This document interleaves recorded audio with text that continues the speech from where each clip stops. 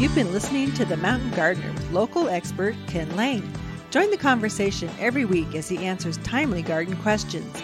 Email Ken a question directly from your phone to his desktop through the web at watersgardencenter.com. That's Waters with 2 T's, gardencenter.com. Now welcome back your host, Ken Lane. So we just had a very large load of houseplant, nice pottery for houseplants. Decorative ones. It's hard to find good stylish. I mean, this is in your living room, your bedrooms, your bathrooms. It can't just be a plastic cheesy pot. It's got to be something that looks good. And yet most designers will have these plaster pots. They're almost like a sleeve. They'll melt if they even get wet. A good quality houseplant, high fired, glazed, pretty textured container for houseplants. That's hard to find. And so we specialize in that. So we just had this huge truckload come in. The whole inside of the store is filled with pottery just for houseplants. I thought I'd explain a couple nuances with houseplants. It can be confusing. Now, when you're repotting a plant, you don't want to go too big. These are tropical plants. They're used to being in very tight spaces under the jungle, the canopy out in the jungles, the rainforests.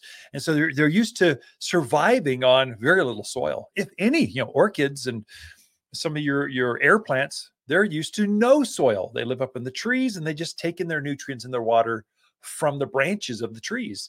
And so you just go to the next size up. Don't give them too much or they'll spend all their energy on rooting and they won't grow anymore.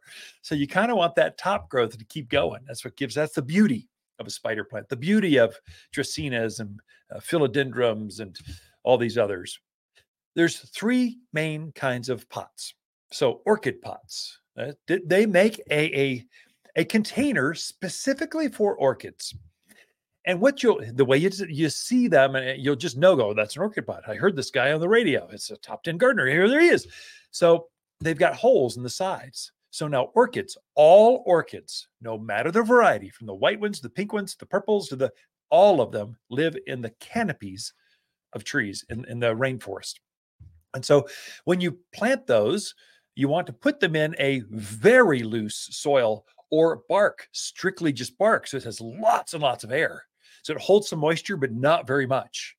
And the container, you put that, so usually a larger, like maybe a dime size hole in the side of these pots, lots of them. In fact, we make them decorative, artistic even. So you punch out the hole. So it's got this design or this beauty, and then you glaze it. So it just glows with this. It's an orchid pot by itself is stunning with or without an orchid. But then you fill it, you take your orchid, take it out of that plastic cheesy pot you got from the florist, and then you put it into this orchid pot with orchid bark. Usually the chunks are larger than the holes in the pots, and then you water it. And that's an orchid pot. That's very specific, made for a healthier, longer lived orchid. If you don't do that, they quickly outgrow that little tiny bucket and they stop blooming. Another one is African violet pots or containers. Actually, Facebook prevents me from saying the word pot on posts anymore. They keep tagging me on, hey, you can't use the word pot. You're selling something wrong.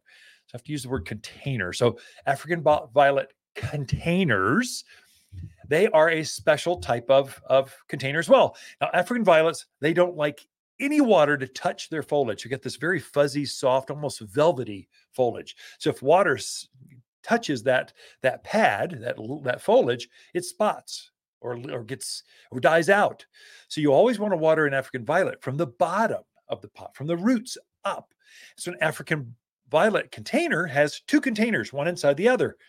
One is a beautiful glazed, basically vessel that holds moisture without leaking out. And so the other one has a sleeve that goes inside of it made of clay. And you plant your African violet inside the sleeve, inside the clay pot. And then when you water this thing, you'll actually fill the main vessel, the main container, the pretty one, with water.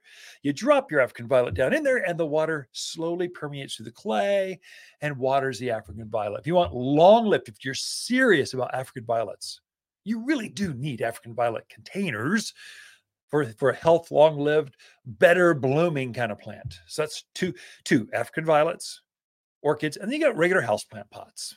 These are just for dracaenas and corn plants and ZZ plants and all the others. They're usually larger because these are bigger plants. A palm tree is big. A big corn plant can be taller than I am. It gets quite large. So you've got different sizes. Usually they're all very pretty. So pretty, they're not going to be basic clay terracotta in your living room. They just don't have the look for most homes. You want something pretty, and you're picking the color or the style that fits your decor. And so that's those. There you're planting your upsizing. Again, just go the next size up. Take that ZZ plant and go the next size up. Pretty plant, a container that you're going to live with for years. So get one you like. It's going to be a year's investment. It'll stay in there maybe forever. And so fill it with regular potting soil. We've got a houseplant potting soil just for houseplants. You transplant it, put it in there, water it in, and there you go. With houseplants, two things. Some containers have holes in them and some don't. Some are meant to be sleeves. They're just meant to never leak because we don't want to stain that new floor you got or your carpet. Some are meant to be drained, to grow right directly into it, and you'll need a saucer underneath it. That's when we can help guide you through some of this. But there's the three main kinds of containers. You've got orchid pots, containers, can't use the word pot, orchid containers, African violet containers, and houseplant containers. There you go. You're now an expert on houseplant containers. Prescott Blaze maple is the fastest local tree with brilliant red foliage. Prescott Blaze maples grow 3 feet each year. That's fast. Prescott Blaze maples are perfect for patios or any place a shade tree is needed. We have a limited number of huge, instant Prescott Blaze maples, but the $249 size is exceptionally nice. The maples are brighter in Prescott at Waters Garden Center. Or shop online at top10trees.com. We believe in roses that smell like a rose at Waters Garden Center.